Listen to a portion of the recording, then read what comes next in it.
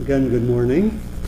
And this morning, I'll continue with reflections that I started last week. And the theme that I started last week is on Dharma in the Holy Land. As many of you know, I returned a little over 10 days ago from about 5 weeks in Israel and sometime in the Palestinian territories. And last time I gave a more personal account of some of my experiences grouped under a few different Dharma themes, tried to connect it with our everyday practice, and showed a number of images, mostly photographs that I took, that are now, if you want to see them, they're on Dharma Seed, along with the recording of the talk. So if you want to go back and hear that and see about 60 images that I took, most of them my own photographs from different situations, including photographs from the occupied territories in mostly near Jerusalem. And so those images are all there. So today, I think I'm partly just almost energized and a little bit driven to make some sense of the situation and connect it with our sense of practice.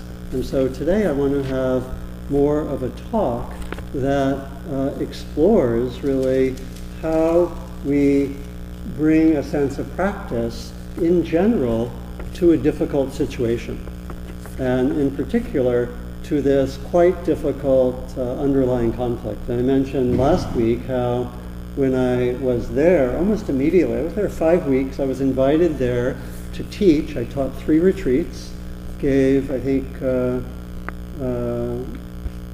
3 talks, taught a few evenings, and 2 of the retreats were weekends. One was about a 6-day retreat, and was given an apartment in Tel Aviv, which was part of a center, part of a Dharma center.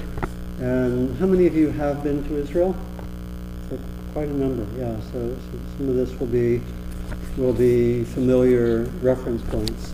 But I wanted to explore today more this question of how we bring practice to difficult situations. And I want to focus on the particular situation there, but really make connections with how we practice with difficult situations ourselves, whether they are individual, whether we're going through a difficult time individually, particularly places which seem stuck to us.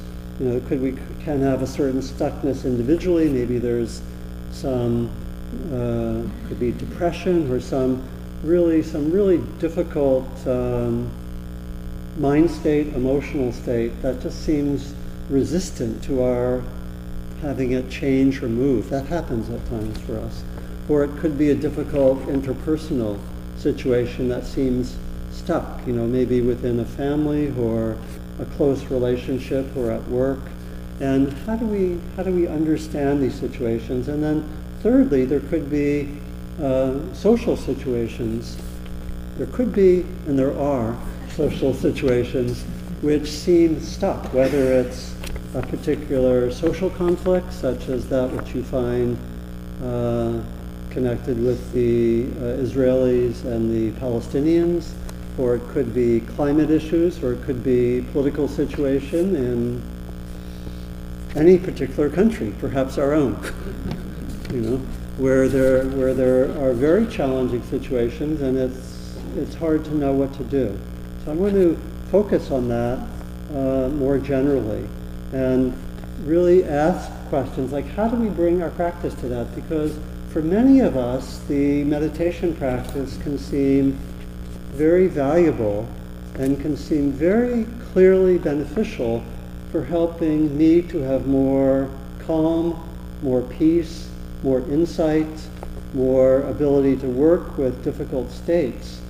And yet, when we come to really challenging situations, we may wonder if the practice and our perspective and what we sometimes call the Dharma, the teachings, we may wonder whether does this really apply to the difficult situations. I find it useful for insight, for calm, but does it really make sense? We may have, in a way, what we could call a certain crisis of faith, or just a question of whether it's applicable, right? And I was thinking that that's been the case in many situations. We can see that, for example, I remember reading from Dr. King. Originally, Martin Luther King thought that the Christian teaching of love was only really applicable to personal relationships and to one's own personal behavior. He said he didn't really think that it made any sense. There were limits to the notion of love. It didn't make sense for social situations. That was his original understanding. He said then he read Gandhi. Of course, Gandhi was not a Christian per se, but he read Gandhi and he basically could see the ways that we might say spirituality could be brought to these larger situations. So I thought I'd read this. It's a very, for me, a very moving passage. He said, prior to reading Gandhi, I had concluded that the ethics of Jesus were only effective in individual relationships. Interesting, right? Limitation. So this grand teaching of love, which at other times King says this is about, love is the teaching about the ultimate nature of reality, right? And then he's saying, okay, this teaching about the ultimate nature of reality, well, it only goes for this part of reality, right? That's interesting, right? And so he said that the turn the other cheek philosophy and the love your enemies philosophy were only valid, I felt, when individuals were in conflict with other individuals. When racial groups and nations were in conflict, a more realistic approach seemed necessary. That's what his thinking was earlier. But after reading Gandhi, I saw how utterly mistaken I was. That was his conclusion. And of course, coming to that conclusion changes history.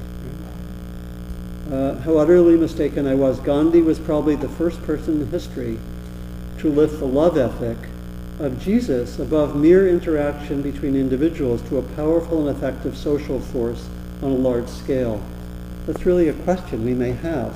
Is this teaching, is the teaching of love, or is the teaching of kindness, or is the teaching of compassion, of empathy, of wisdom? Does this really just hold in my own individual being with myself, or is this really a guide for the hard places, the places where I feel stuck individually in my relationships, the conflicts, things at work? Does it really apply? And I think that's, of course, my suggestion is that yes, it does apply, but I think that it's actually hard for us in many ways, because in many ways the teachings that we have here were primarily developed in monastic communities, there was a communal dimension. There was a way that this was developed in community, but I think the focus was especially on how do we make this work in terms of individual practice in a communal setting. And so we don't necessarily have the well-developed practices for translating these beautiful teachings into, maybe even into psychological issues. How do you bring these into difficult psychological conditions, depression, or some way that we have a lot of grief or sadness about something, or how do we bring it into interpersonal conflicts, or how do we bring it into a social situation? And so I think there's a need, and this has been a theme that I've offered a lot, and it's really the theme of the book.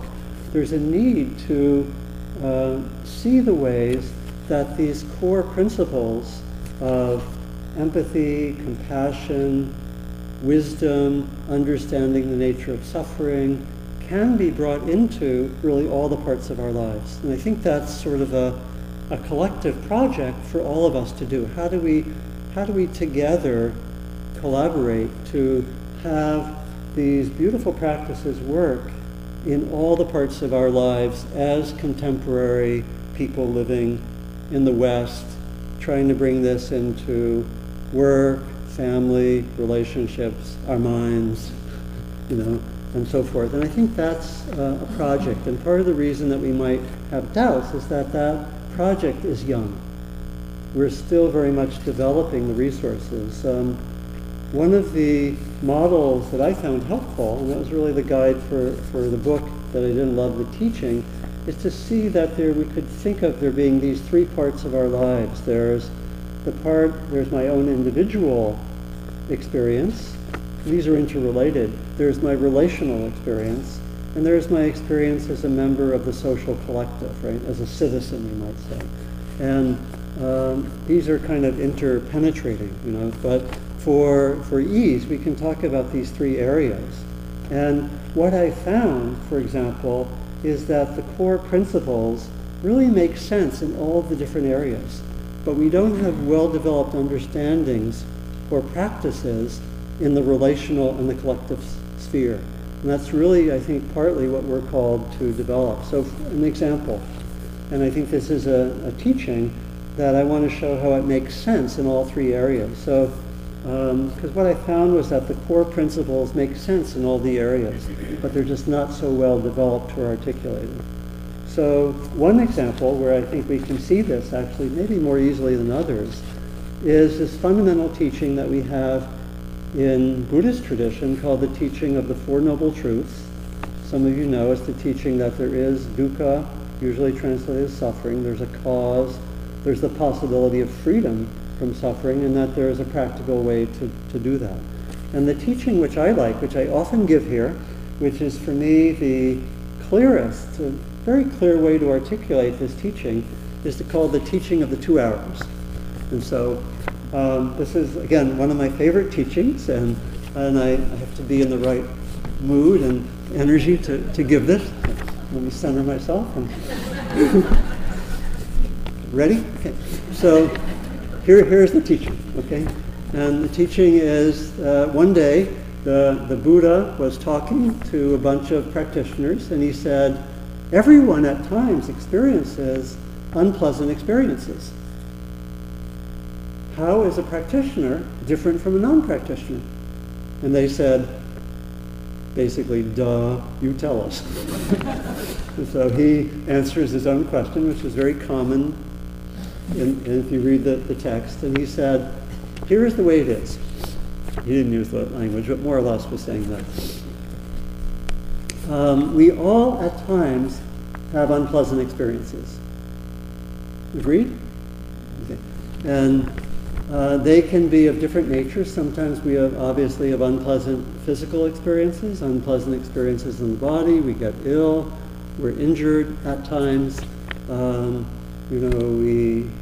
All of us, if we're lucky, we get older, the body gets weaker at times, frailer, eventually, and so forth. And there's also the reality of dying and death. At times there are unpleasant experiences. We can also have unpleasant emotional experiences. We know this very well. We have difficulty, anger, irritation. We get sad. We have despair at times. We have difficult emotional experiences in relations with others and our own experience and so forth. Everyone has those. No difference. No difference if you're the Buddha. The Buddha, I don't know about difficult emotional experiences, but he had difficult physical experiences, particularly later in life. Later in his life, he had headaches. He had a bad back. Sometimes he would tell one of his colleagues, my back's killing me. Can you give the talk this morning? Okay, so that was true for the Buddha. Being a fully enlightened being, didn't mean that he didn't have backaches. So, and then we can also have difficult experiences in terms of being treated unfairly or unjustly, maybe in a work situation and interpersonally, socially. We may be, we have conditioning as members of groups. If we're a member of a group that, if we're women, have non-conforming sexual orientation, member of a group, an ethnic group that's generally not treated well, we get treated unfairly, right? And that can be part of our experience. And that the Buddha said, is there for everyone at times, right? No difference, right? So where is the difference? He said that if you are a non-practitioner,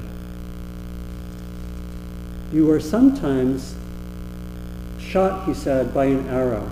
He called this the first arrow. The first arrow is the arrow of having unpleasant experiences of these different kinds. At times we are shot by the first arrow. He said that what a non-practitioner tends to do, because of the presence of the first arrow, is to shoot a second arrow at oneself or at another as if that would help. So what does that mean?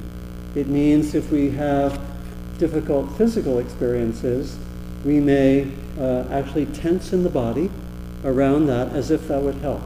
And again, one of the first areas in medicine where mindfulness was applied was in the area of chronic pain, where many people with chronic pain are basically tensing around the pain. And some of the doctors say that as much as 80% of the actual pain is not the original situation, but the reaction. And so you see, if that's true, it's not true with all types of chronic pain, but with some it is, that if you could actually teach people to be mindful and not have that reaction, you could get rid of as much as 80% of the pain. Pretty amazing, right? That's possible. And of course, we see that very clearly with emotions. I have a 10-second difficult interaction with someone at work, and I blame and judge that person for the next 3 months. Has anyone ever experienced anything even a little bit like this? Okay, right. That's called shooting the second arrow. The tensing is called shooting the second arrow, right? And so we can start to see how that's a very basic principle. We can see how it makes sense in terms of individual experience. Can you also see how it makes sense in terms of relational experience? You have difficult emotions, or maybe you're treated unfairly, you react. And then, of course, in social situations, one group maybe receives pain, and they react and try to, actually, they give back the pain to the other side. A lot of conflicts are people shooting the second arrow at each other. We have received pain, we blame you, we try to cause you pain. You know, in the worst of situations, it's violence meeting violence, right? And the teaching is basically saying that one can learn not to shoot the second arrow. You can do that individually, you can do that relationally, you could do that socially, and that will be actually the basis for even pointing to this very difficult conflict in the Middle East, that the teaching is really saying it is possible to respond to pain without recycling the pain. Not easy, right? Not easy. But that's the core principle. So can you start to see how the same principle makes sense individually, relationally, and collectively? I find that example very, very good for that. And of course, we don't know, individually in meditation, we have some very good guidance on how to not shoot the second arrow. First of all, we can be mindful of the tendencies to shoot the second arrow.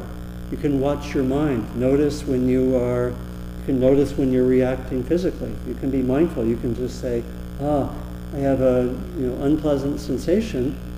Can I just relax around it? Can I learn to do that? Can I relax around it in addition to doing what's a caring response, taking care of myself? But can I, if it's there and I can't do anything about it, can I relax around it? Can I not sort of blame myself or someone other for doing that? We can notice that. Interpersonally, maybe I'll go back individually. We can be mindful, we can relax, we can tell ourselves, can I just be with it? We can say around ourselves, it's impermanent. It's not going to last forever.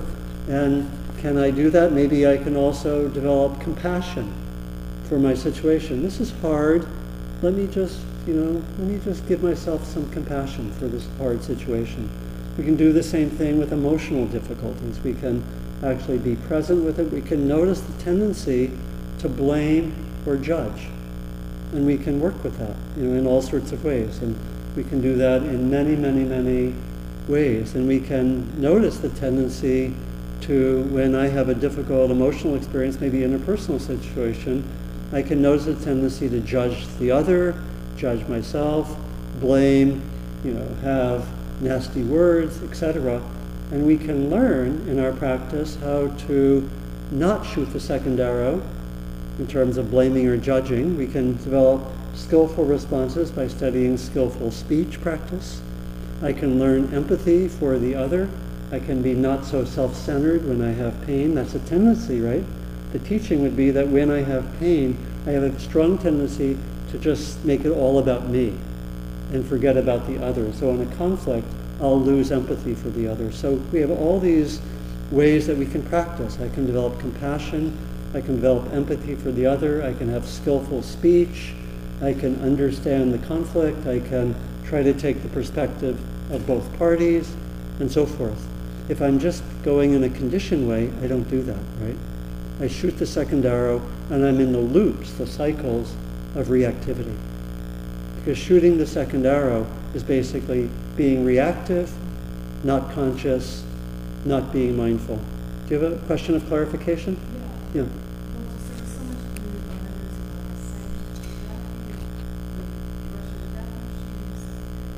In the news about and the sanctions. I'm not going to get into the specific example. You could ask that. What is skillful action, and what is shooting the second arrow? Because this is not, I'm not going to get into the complexity of that situation, because I'd have to know more. But for example, we can think interpersonally. If someone maybe does something that's unskillful, maybe someone speaks to me in a very negative way, I can shoot the second arrow towards that person, but it may be part of being skillful to say, I don't think that was appropriate, right? Please don't do that. And if you could even say, if you do that again, I may say I don't want to continue speaking, right? So you could take a strong action, but it comes out of a non-reactive place. So it's possible to, so this is where our practice is not about being pushovers, nicey nice. We can actually have, it's hard, it's easier just to react, right? Okay, took care of that, right? But the idea is that we can, from a non-reactive place, still be responsive, say no, set boundaries, saying that's not okay, and take actions, right? Not easy, but this is all pointing to that possibility, right? Okay? So you get the idea. You get the idea of this teaching, and the need to have, there we start to see how we have a core teaching that makes sense individually, relationally, and collectively. You can see that. And we can also see how if we're going to be acting collectively, a lot of the individual training becomes very important, right? If we want to act collectively in some difficult conflict, have the ability to be mindful of my own tendencies to react, and therefore to have empathy towards other people who are reacting, to have compassion for the situation, to be able to learn how to have skillful speech, all of this would be crucial if I'm trying to intervene in a larger way. So you start to see this is, one thing I've been very interested in, what does a curriculum or a training program look like for people who are wanting to connect the individual work with either your community, your relationships, or being with the larger world. You can start to see what the curriculum looks like. Could define a whole undergraduate and graduate curriculum. We didn't get a lot of it at the universities or the colleges we went to. Maybe some of us got some of it, but I didn't get much of that, right? Maybe in 50 years it'll be there, right? It's a vision, right? So that's the pointer, And the fact is that the Buddhist teaching has essentially been really about, primarily about individual liberation. Sometimes for the sake of others, But there's a passage I like to read from Gary Snyder, where he says, this is from 1964, the poet Gary Snyder, historically Buddhist philosophers have failed to analyze out the degree to which ignorance and suffering are caused or encouraged by social factors. And he goes on to say that institutional Buddhism has sometimes been ready to accept or ignore the inequalities of a society. And he says that sometimes the net effect is primarily to have wonderful systems by which a few dedicated people find liberation, or others find some help. And he says, let us bring it into the larger world. And so that's what I really want to point to, and point to some of the ways we can do that. And this, again, was kind of an inner need to do that with the situation in Israel and Palestine, from having been there. But I want to, again, try to continually make that a reference point for looking at other difficulties. So I want to talk more and kind of talk about that specific conflict. And the perspective that I had is that we need to have all of the dimensions of our practice brought into these other realms, relational and collective. And that one of the other core principles is that we need, when we go to something really difficult, individual, relational, or collective, it really helps if we've developed capacities in less difficult circumstances. So a core principle is that we need to train in relatively safe situations where we develop mindfulness, we develop compassion, we develop empathy, we develop all these capacities. And if we develop those a lot, then we can, this is the ideal training, and then we bring them into difficulties, right? Of course, in a lot of situations, the difficulty comes right away and you don't have time for training, so you kind of have to deal with it, right? So, but ideally, we can really train ourselves in and develop these capacities where it's easier. And for many of us, that's an option. We have actually good training situations, and maybe we're not so much engaged in difficulties, but we can learn the principles and have them internalized by developing them where it's easier. It's a training, any kind of training works like that. You develop the capacities where it's easier, then you bring it into the harder situations. So I'm going to try to bring it into a harder situation. Okay? So,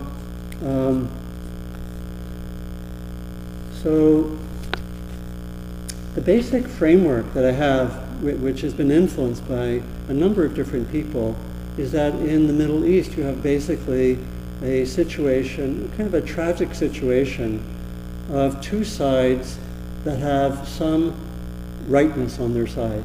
There's an essay, I brought in this clipping of the Israeli newspaper after the Warriors won the NBA championships. If anyone wants to come and look at this, anyone interested in the Warriors, this shows in the Israeli newspapers Stephen Curry smoking his cigar. So anyway, I'll have this up there later.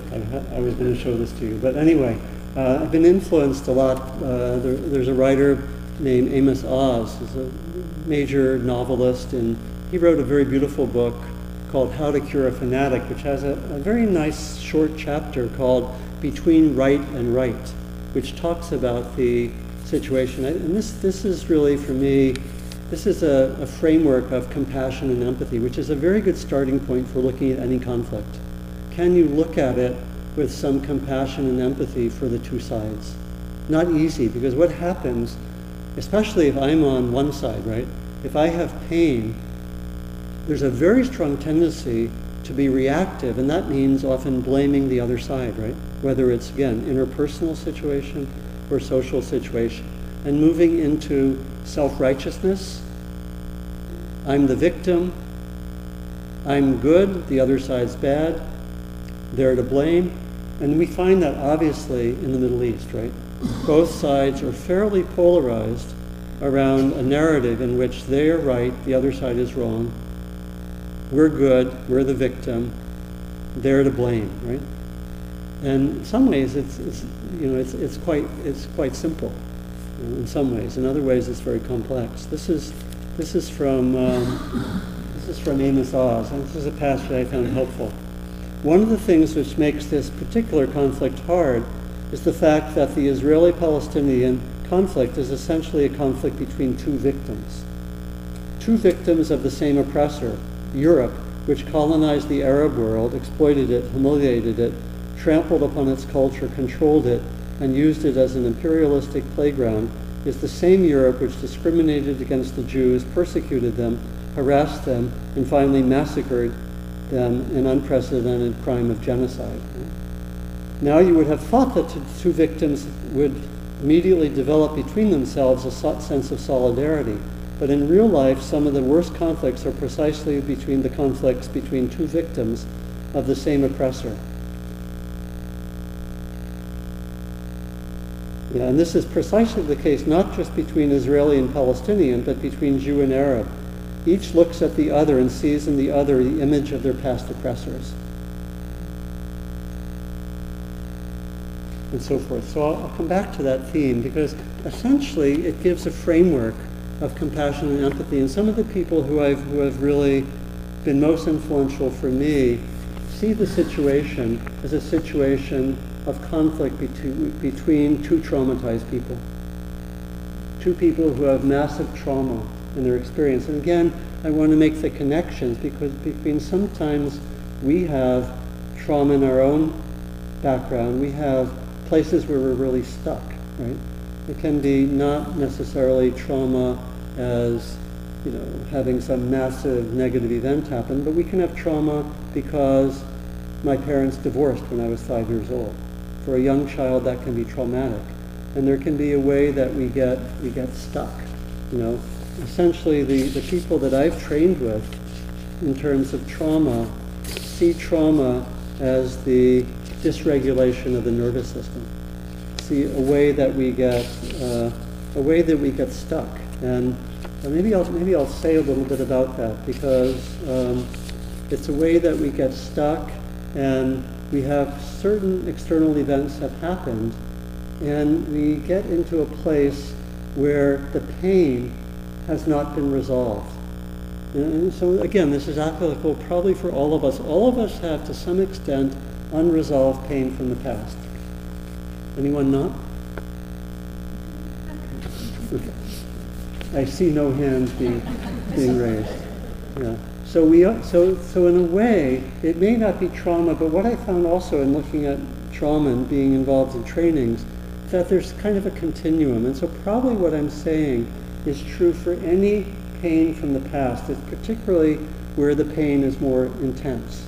And again, we can have trauma. A child can fall off a bicycle at age 3 and have trauma and never want to get on a bicycle again.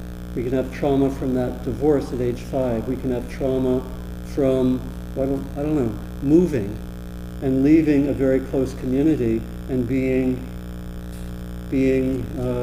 with people we don't know at a young age. We can have trauma from the events, from the major social events of the past. A lot of people say that we can only really understand particular groups like African Americans as that the trauma of slavery is still there in some ways. That one author wrote a book called Post-Traumatic Slave Syndrome. Right, that there are ways that the unresolved trauma, and we haven't really, obviously we haven't resolved the pain of the past in this country. Right? We've often tried to avoid it. We've resolved it.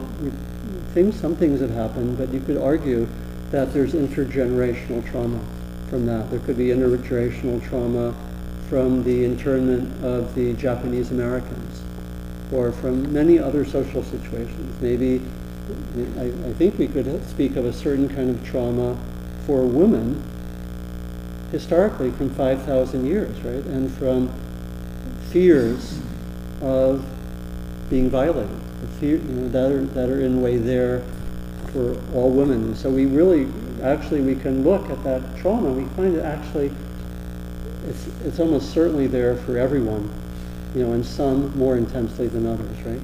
Does that make some sense? And so how do we deal with the pain of the past? What we find where there's unresolved pain from the past, and it's something that mindfulness makes a huge difference in working with, we find that there's a kind of unresolved wound in our system. And what happens? We tend to have, in certain situations, hypervigilance.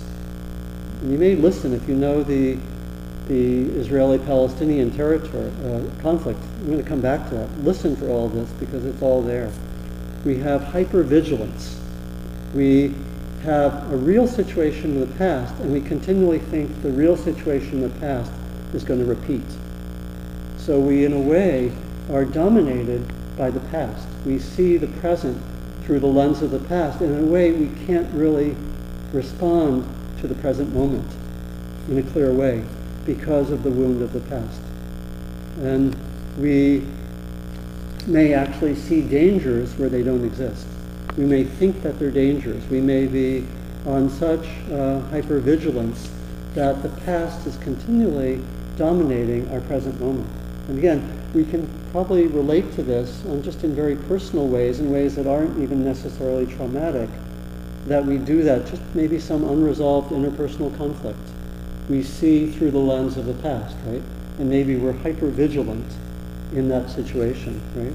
And so I'm going to suggest that this is passed on intergenerationally and is the dominant model of the Middle East, which means that if you don't resolve trauma, you're not going to resolve the situation.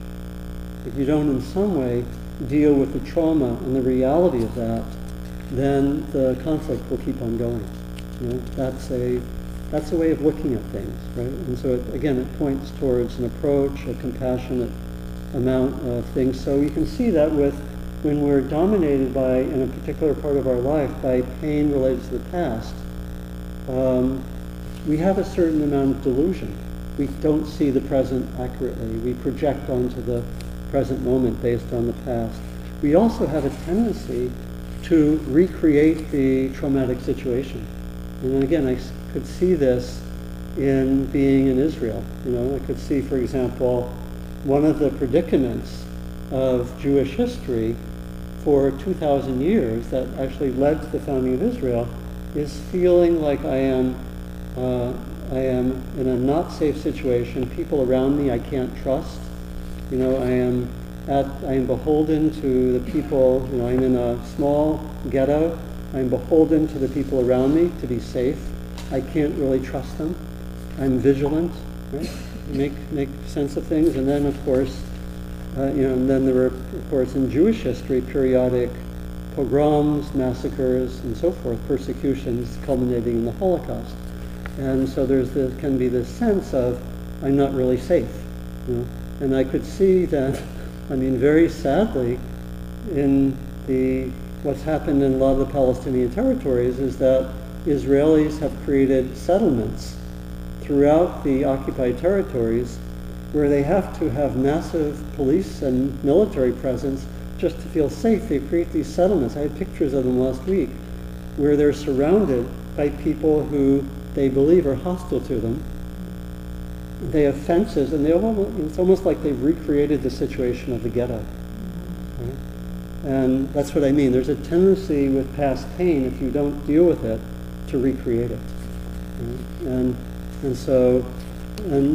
anyway, so I'm basically suggesting that there's this intergenerational trauma, and we can really see how this is the case for both, I think, Israelis and Palestinians. Again, very briefly, we know that for close to 2,000 years, Jews had no homeland, right?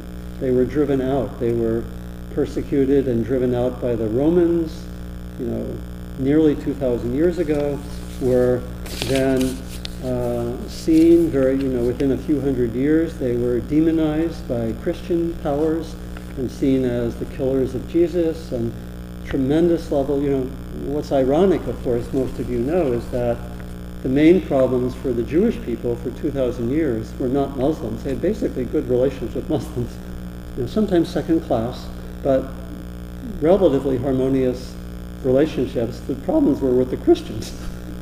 That was the people who killed them, by and large, right? And it was Christian Europe that led to the Holocaust, right? That's ironic, right? And so there's a sense of never being safe, never being at home, never having one's own home, being seen as the other. And of course, that gets internalized. So if other people are not seeing you as worthwhile, we tend to internalize that, right? And think we are not in some way worthwhile. So a lot of material there over many centuries, finally leading Jewish people in the end of the 19th century to develop what was called Zionism, which was a sense that we are not safe in Europe. We're not safe anywhere in the world. We need to have our own homeland. And this was an idea that came at the end of the 19th century, and increasing numbers of people started settling in the area called Palestine. And often not really cognizant of the people who were living there, right? And then came, and the way this all accelerated with the Holocaust, when there were hundreds of thousands of people without homes, and at that point the United Nations tried to work out a two-state situation or two-state resolution, but there were hundreds of thousands of people coming into the area that was called Palestine, right? And many of the people there saw that they had nowhere else to go, right? And they often did not realize that they were going into a place where there were people living. It was quite, the very common line that was there sometimes in that period was that there is a land, there is, that this is the homeland for a people without a land where there is a land without people. So I don't think I got that quite right, but you know that idea. So, and people in the 1948 war, that really right after the establishment of Israel,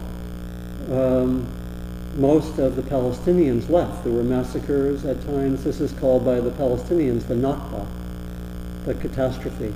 And a small number were left in Israel, but most fled. And many places I went to, I got to know the exact history of what happened there. Many fled. There were massacres, and generally the people who settled Israel were so traumatized that they actually didn't realize what had happened. They were so traumatized, and all they could see was enemies. So you start to see how I wanted to read something that was very striking, which I read from someone in a kibbutz that I visited. This is from 2003, and one of the founders of this kibbutz, who arrived probably in 1948, said, "When we arrived in Samaria, it never occurred to me that Arabs had lived here before. In the beginning, there was a rose nursery, and every morning I would gather the roses. I never gave thought as to whom the roses had belonged." Right? Or, for example, when we traveled to this village Ein Hod to take furniture, we did not ask to whom the furniture belonged beforehand, because essentially the Arabs, the Palestinians, left en masse, partly because of fear of massacres, of which there were quite a number, and partly basically out of unsafety, lack of safety.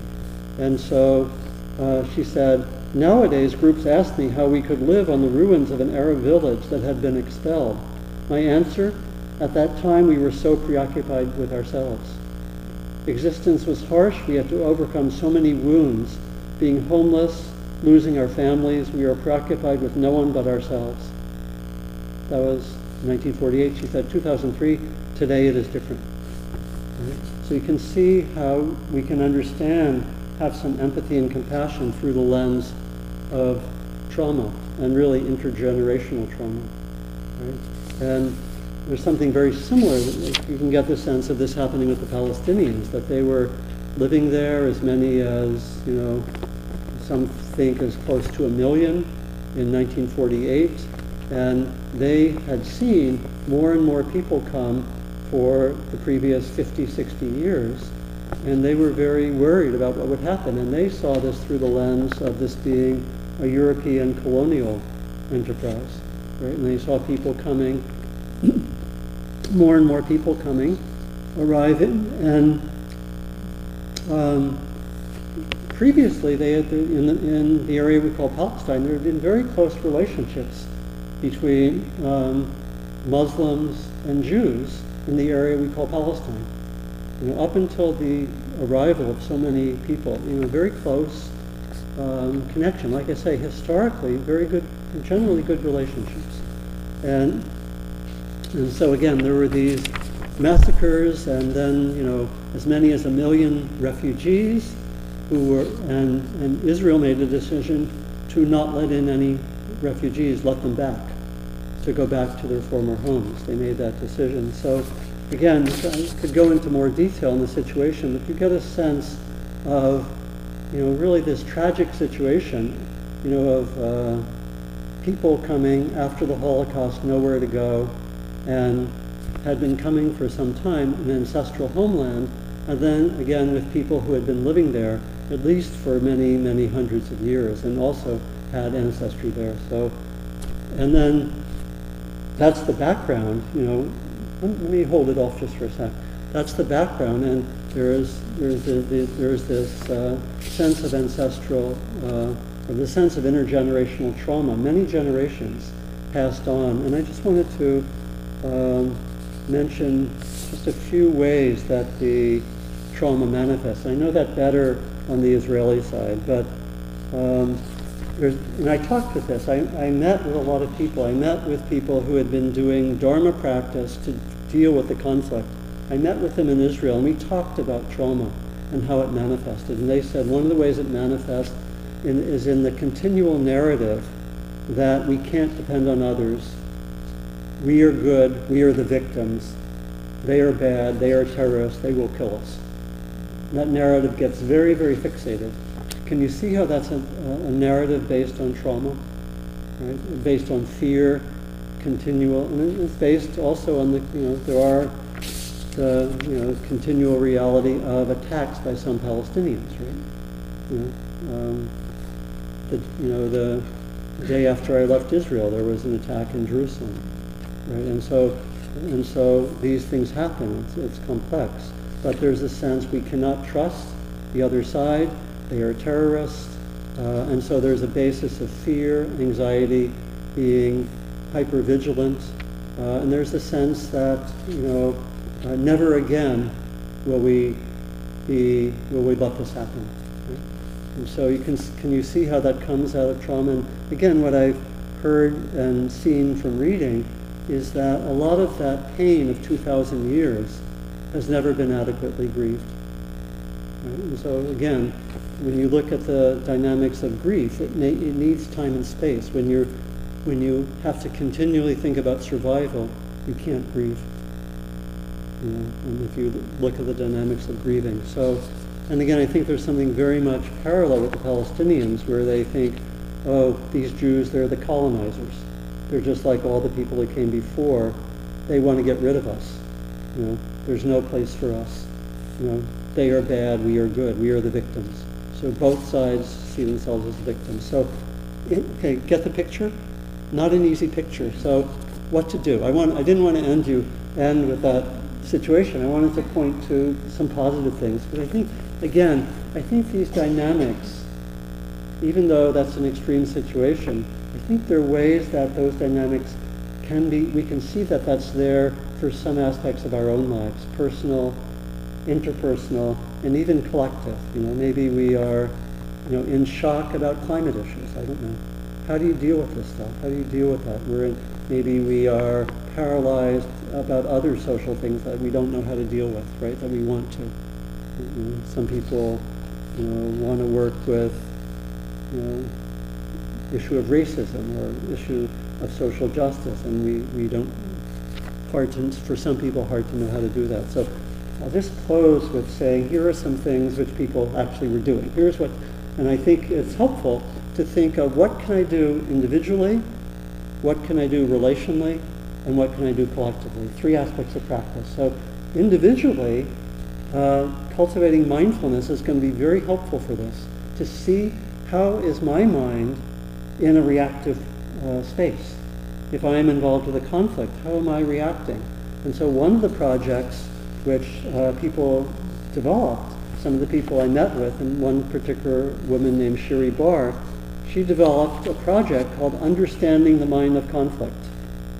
What does the mind look like? And mindfulness is incredibly helpful for this. And she said that she found 7 different ways that the mind works when you're in conflict. And it's going to be less when we're maybe in an interpersonal conflict. She identified these ways that the mind went. She found ways of thinking such as, they have killed us, we will fight. They are evil and cannot change. They hurt me because they are evil. So you see extreme polarization of right and wrong, good and evil. I'm good, they're bad. We want peace. We want to unite. All that are not with us are traitors. Okay? So some of that logic has been heard in the US recently. This is not foreign. And so with mindfulness, you can start to see how the mind's working. So one of the great applications is to be able to notice when is my mind reactive. Training in mindfulness, a huge resource, right, for anyone who's interested in working with your own conflict or that of others. Can you watch your own mind and know that we have tendencies to react? Can you develop empathy and compassion? There's a tremendous amount that can be done individually. Can you have a perspective that our deepest nature is love and wisdom? A lot of times when you're in conflict, we can get despairing about the deeper perspective, as I mentioned earlier, right? Can you keep on reminding yourself that there is a framework, even for the hardest things, that can be guided by wisdom and love, and that wisdom and love are the deepest parts of our being. This is what we find in spiritual practice, and when you go deep enough, you know that in a way which cannot be reversed, really. That's what I'm going to talk about tomorrow in Berkeley, equanimity. Right? That when you go deep enough, there's something in you that's unshakable. And it's not unshakable all the time, it's unshakable a lot of the time. So that's why we practice. That's why retreats are incredibly important, because you can go into the depths. And even if you feel, oh, I'm under the reactive impulse right now, but some part of you knows better. Some part of you knows. So that's something you can do with individual practice. You can have that perspective. And you can watch for tendencies to be reactive or tendencies to go numb, to normalize an abnormal situation. A lot of Israelis do that, I found. They know it's not normal, but everyone wants to lead a normal life. Right? And so they would normalize abnormal. Everyone does that. Palestinians, Israelis, and so forth. And then relationally, a lot of very valuable projects, a lot of collaborative projects between Israeli Jews and Palestinians. Right? I heard of a lot of them. I noticed some of them. I talked to people about them, where they were sometimes people coming together to talk about these tendencies together. Some of those projects have gone on for years. Developing relationships with people that formerly were the other. Really, really crucial. Developing close relationships across the boundaries. Really a crucial part of all this. And clearly a part of the whole basis for any peacemaking. Whether in the US, whether people from red states and blue states, or people on different sides of the political divide, how can you listen with empathy and compassion? Again, this can be done. Can be done. And when I taught, I've mentioned, I taught for 4 years in Kentucky. I taught at the University of Kentucky, and I would teach ethics classes where I had people on both sides of really hot issues just listen to each other, and we focused on the process of empathic listening, and it changed people's lives, right? And it changed so you don't get so much into the issue, but you can value empathy and compassion. To learn to be with people with opposite views, really crucial. Each of us can do that, right? Each of us can do that. You have to have the clear intention. So they did that there. They formed connection even in times of violence. They would stay with the connections. A number of the people I met and worked with had regular relationships with Palestinian villages in the occupied territories. They would go there and they would help harvest the olive crop. Sometimes they were activists. Sometimes, for example, the Israeli army might be threatening to cut down the olive crop. Sometimes they intervened. And they found that that had power. Israeli citizens intervening had power. They intervened when there was a diversion of water, which is a scarce resource there, away from a village. And they brought the situation to the public. This is the group of people, all practitioners, engaging in this way. They did that kind of work. They took people on tours to know the reality of the situation. I was told that I, being there 5 weeks, probably knew more about the occupied territories than most Israelis. Most people had never even experienced what I experienced on these visits, right? And so that kind of, those kind of tours very, very crucial. And then there are a lot of other projects, very hopeful. Some of you may know there are very beautiful projects which bring the families of people who have lost children to the violence together. There's a beautiful movie called Encounter Point, which it's probably in your local library. Very beautiful to see, or Netflix, right? And there are people, none of this makes the news in the US. A lot of it doesn't make the news in Israel. There's a lot of very positive action going on. Bereaved families getting together in large numbers across the boundaries. And so forming connections, action, acting in these different ways. So maybe I'll just finish, and I realize I've taken a little more time than I wanted to. I'll just finish with 2 readings. One of them is from some of the people I met with who were doing these actions. They said, "From this readiness for human encounter, we forge a different reality, closeness between Israelis and Palestinians, falling away of the shackles of fear and hostility, a more complex understanding of the situation, a reality of inspiration and hope. In the year ahead, we will continue our work as we have now. Our basis is, on the one hand, the personal relations that are being created between us and our partners in Wallaceh and Deir Tzvia, and on the other, the fact that we are part of a marvelous community of Dharma practitioners. It's upon that foundation that we are continuing to take action. To engender a better reality and also to awaken our practitioner friends to the responsibility that devolves on us all to do good in the world. It is not always easy to summon the energy for this. The primary source of our motivation and inspiration is the very basis on which we act, the people we are in contact with in the meditation hall and villages who touch our hearts. This is the circle that moves us, and perhaps we are able to move it." And then I'll finish with a passage from Joanna Macy. She says, "The gate of the Dharma does not close behind us to secure us in a cloistered existence, aloof from the turbulence and suffering of the world, so much as it leads us out into a life for the sake of all beings. As many Dharma brothers and sisters discover today, the world is our monastery." Thank you.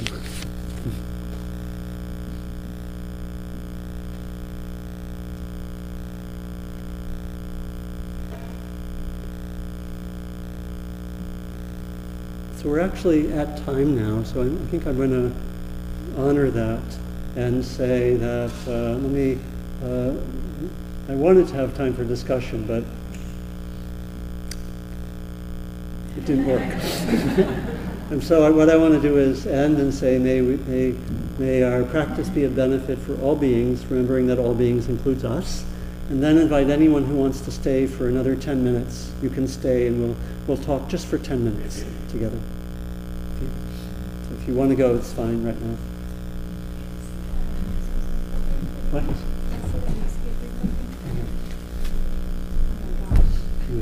That's funny. Yeah. Can I take a picture of it? Yeah, sure, you can. It's 2 pages. You can take it out. There's more. Just put it. If you want to put it down, it has Yeah. I think I'll just do this, the cigars. Okay. Well, let's ask the. I'm going to have a group discussion for those. How many would like to stay for 10 minutes? Okay. Others can go, but we'll. Any comments or questions, please?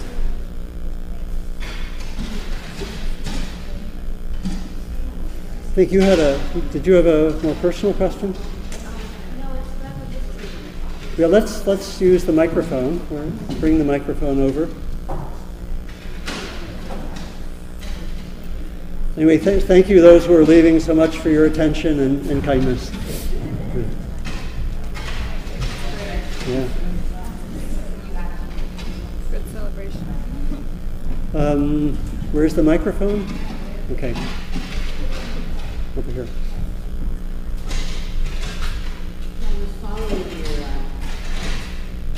really learning a lot about the history of what happened, and some of it I already knew and some was new to me. Yeah. And I got confused when you were talking about how so many Jews who came to Arab land didn't realize that Arabs had lived there before. Yeah. And yet there was also, you talked about the massacre. And so I was wondering who was massacred. Yeah, so let me distinguish a little some of the details of the history. When I was talking about the people who may not have known that there was an Arab village there, I think I'm talking about the people who may have come in 1947, 48, 49, after the Holocaust, after the Arabs had already more or less been expelled or left. So that's the historical time. The other people who came earlier certainly knew that there were villages. And like I said, there was often quite a bit of harmony, probably up until 1920, widespread harmony and friendships, and even, I've heard, some intermarriage across the communities. If you want to look for more detail on that, there's a book by a man named Menachem Klein, who's a scholar at, I think, Bar-Ilan University in Tel Aviv.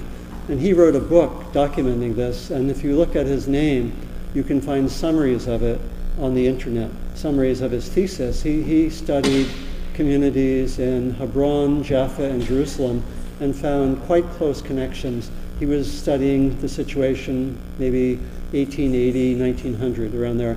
As there came to be more Zionists coming to the country, there was, and as it was also supported to a large extent by the colonizers, such as the British, that's when there started to be a lot of anxiety among the Palestinians, and there started to be violence in the 1920s. The early Zionists who came, who did the massacring? No, it was some of the, I think there was violence back and forth, but in the early violence, there was violence in the 1920s, also in the 1930s, perpetrated by Palestinians.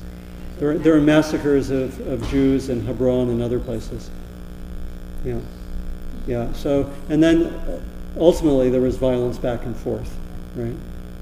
But there was a lot of hostility to the large number of Jews coming, and they were also starting to buy up the land. And if you want a history, a book that gives, I think, from what I know, a fairly fair history is by a local teacher, Rabbi Michael Lerner, a book called Embracing Israel-Palestine, which I find gives most of the book is the history. It's quite if you're interested. Yeah. Thank you. Other comments, questions? Please.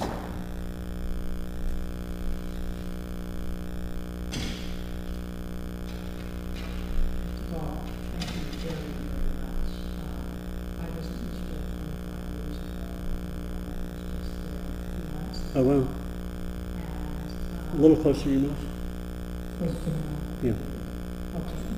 Just comparing what little I could determine of the situation 25 years ago and now, it has escalated beyond the largest difference. Yeah. Okay, and the whole thing was that you offered was so Yeah. One of the questions which I ask myself is what can each of us individually or together collectively Yeah. do? And you've given, it's really easy, of course, doesn't it? Yeah. Yeah. You're doing fine. It is how can we come together? And part of it, of course, is information and Yeah. awareness. To me, one of my greatest frustrations, you addressed it, is the position of our press. Yeah. I noticed it 25 years ago with an incident, which we saw what happened. We came back here, we saw it reported. It was make-believe. Yeah. And our entire population has absolutely little idea or little access to what is truly happening there. So it seems to me some combination of awareness. Yeah. And if you have any thoughts on that, and Yeah. just one other point, it seems to me for those of us who are interested, we want to see what's happening in our legislatures, both state and national. And some of you may know that there's a bill going through both the House and the Senate, which actually criminalizes any belief or any outward action which is pro-Palestinian, read anti-Israel.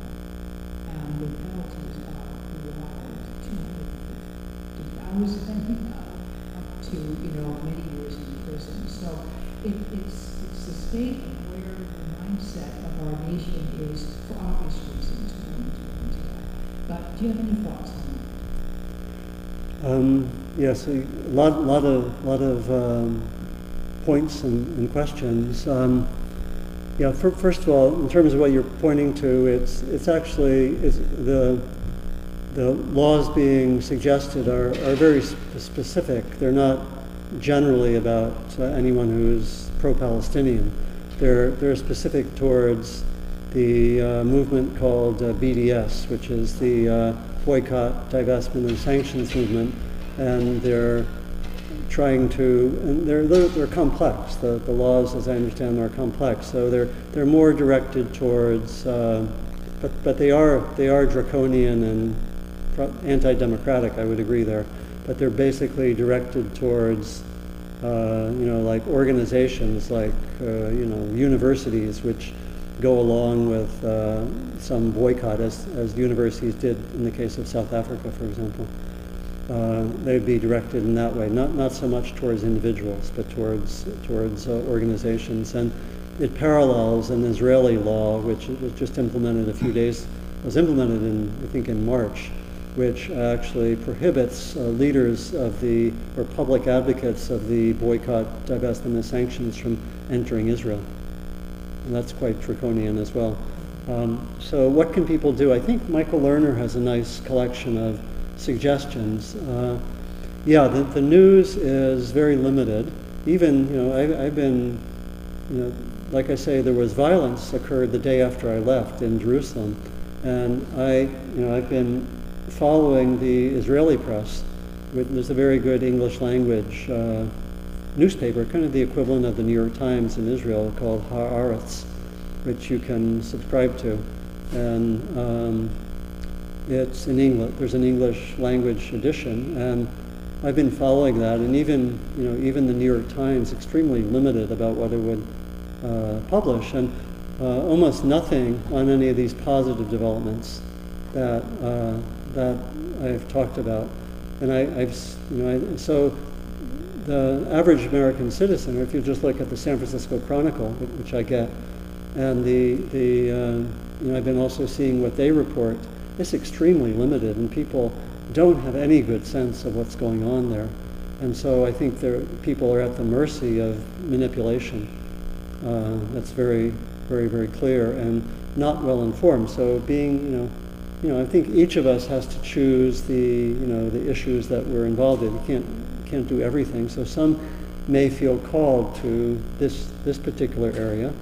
others may feel called to other issues. And I think, but to be well informed is very important. I think to develop all of these areas that I've identified as training, mindfulness, empathy and compassion, skill in being with difficult situations, difficult emotions, conflicts.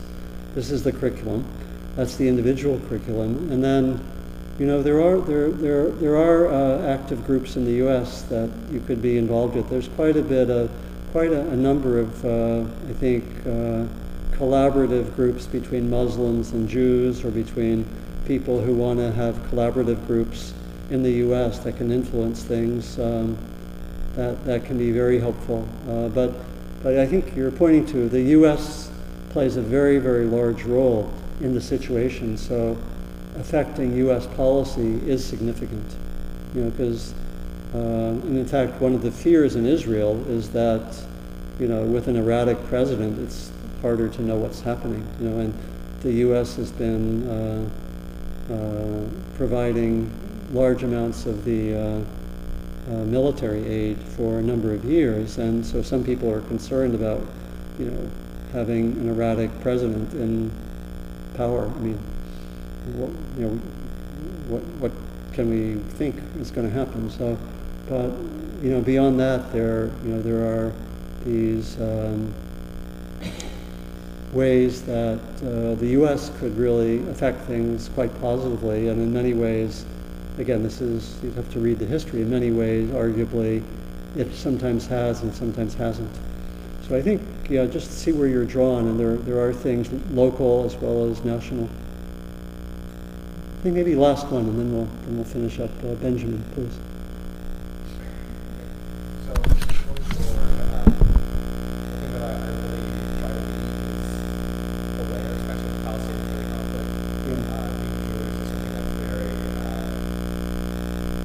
something that I feel I should be aware of. And because it's a polarizing conflict, it's very, very challenging to find basically it's possible to find unbiased sources. But just to stay well educated and aware of what's the reality of what's going on, as opposed to what just coming through the filter of the press. So do you have any recommendations for going forward, how we can try to be more educated about the issue as a whole? Yeah, it's a great question, and I'm still very much educating myself. Of course, I'm not an expert, but I think if you want, I like Michael Lerner's work.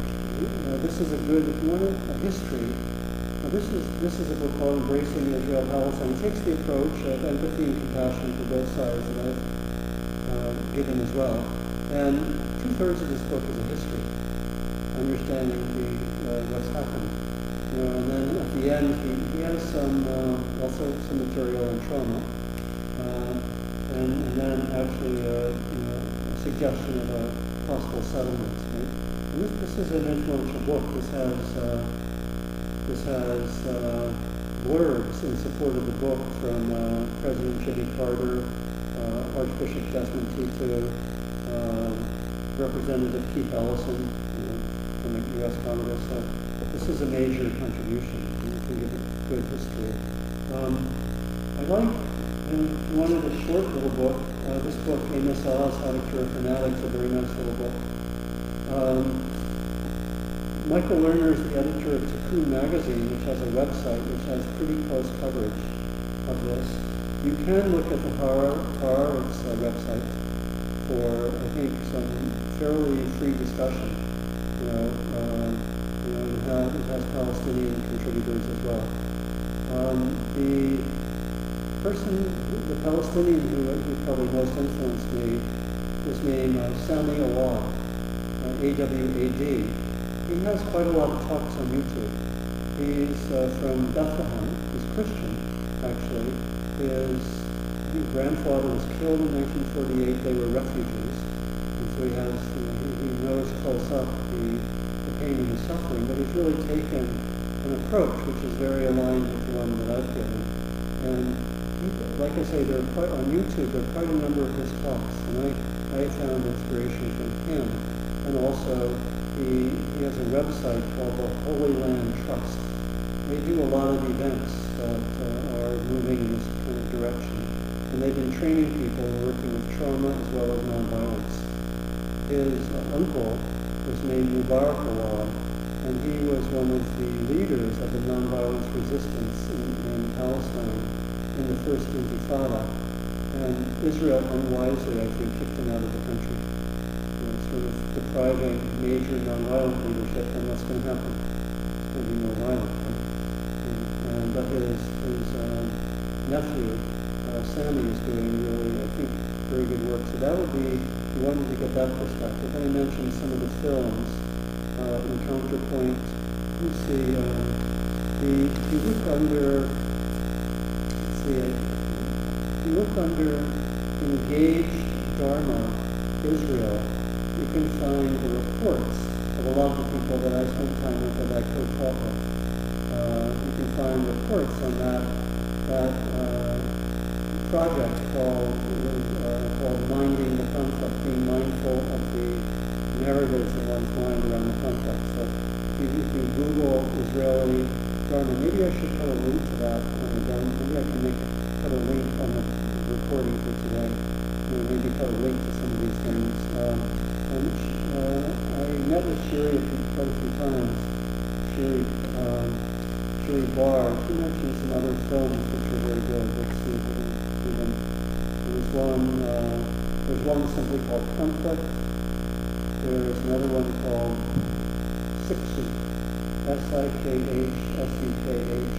Maybe I'll put links to those. But those are the starting point and counterpoint. It's a beautiful film, and it's readily available. I got it out of the Berkeley Public Library.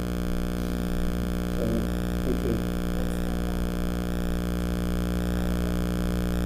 In Counterpoint. The Counterpoint, I'm sure you can see it on Netflix. It's a very powerful one. And that can open you up to websites. So I think it's very important to be aware of the positive work.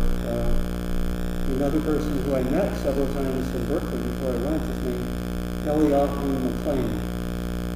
Okay, sounds like a mixed marriage, which is the truth. He's Scottish father and Jewish mother. And he has a group called the Jerusalem Peacemakers. You can Google that as well. So thank you again, and thank you for your support, and to be continued. Thank you. Thank you for listening. To learn how you can support the teachers and Dharma Seed, please visit dharmaseed.org/donate.